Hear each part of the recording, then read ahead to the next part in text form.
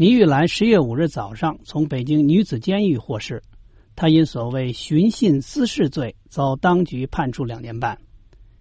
刑满获释后的倪玉兰回家后，通过电话对美国之音说：“我现在身体不太好，比较虚弱，准备呢休息一段时间之后呢，那还要继续这个维权，因为目前的这个身体状况不是那么太好。”倪玉兰1960年3月生人，毕业于北京语言学院和政法大学，曾担任法律顾问和律师事务所律师。2000年后参加维权活动，特别关注拆迁上访户的命运。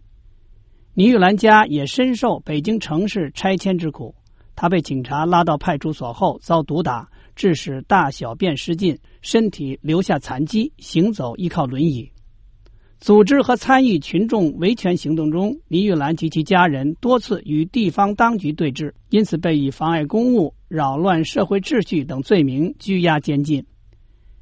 倪玉兰案件成为国际社会包括美国政府高度关注的典型人权案例。2011年2月11日，美国前驻华大使洪博培曾到倪玉兰临时住所看望。同年，倪玉兰获荷兰人权捍卫者郁金香奖。2012年4月19日，现任美国驻华大使陆家辉促请中方释放残疾维权人士倪玉兰夫妇。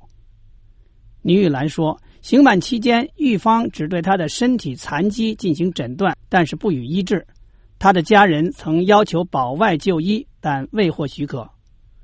谈到监狱服刑期间狱方是否改善对其待遇时，倪玉兰对美国之音说：“他们这一次呢，比上一次呢好一些。主要是呢，也是因为引起了这个国际的关注。再一个呢，另一点呢，也是像那个欧盟大使馆呀、美国大使馆呀，到那里进行了这个多方的去和他们谈判，然后他们也到那个监狱去看望我。虽然他们不让我们见面吧，但是呢，这个是起了决定性的作用。”不过，报道援引中国外交部发言人刘维民的话说，骆家辉有关倪玉兰和中国人权问题的有关言论并不适当。刘维民还说，中国是法治国家，无论什么人只要触犯法律，必然要受到法律的惩处。中方坚决反对外国利用所谓人权等问题干涉中国内政和司法主权。倪玉兰及其家属说，当局今天释放倪玉兰时极其低调，避免使之成为北京以及全国维权人士集结的机会。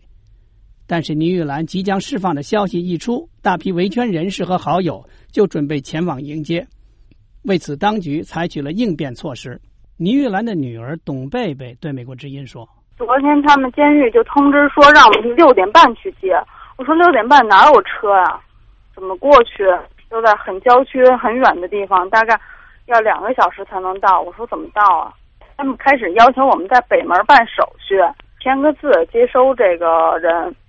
然后我爸爸给他们签完字之后，然后他们说等一会儿，等了大概有10来分钟的样子吧。然后他告诉我们，监狱的大门坏了，打不开了，然后让我们到监狱的后门去，就是平时会见的那边，就监狱非常大嘛，我们绕过去之后，妈妈就已经出来了，就在监狱门口小路上了，已经。他们警察拦着警戒线，很多警察。董贝贝说，由于狱方临时更改释放的时间和地点，一些远道赶来迎接母亲的朋友扑了空。早早赶来的朋友见到轮椅上的倪玉兰出狱时，现场打起了横幅，但是领头的人却被警察带走。美国之音记者申华华盛顿报道。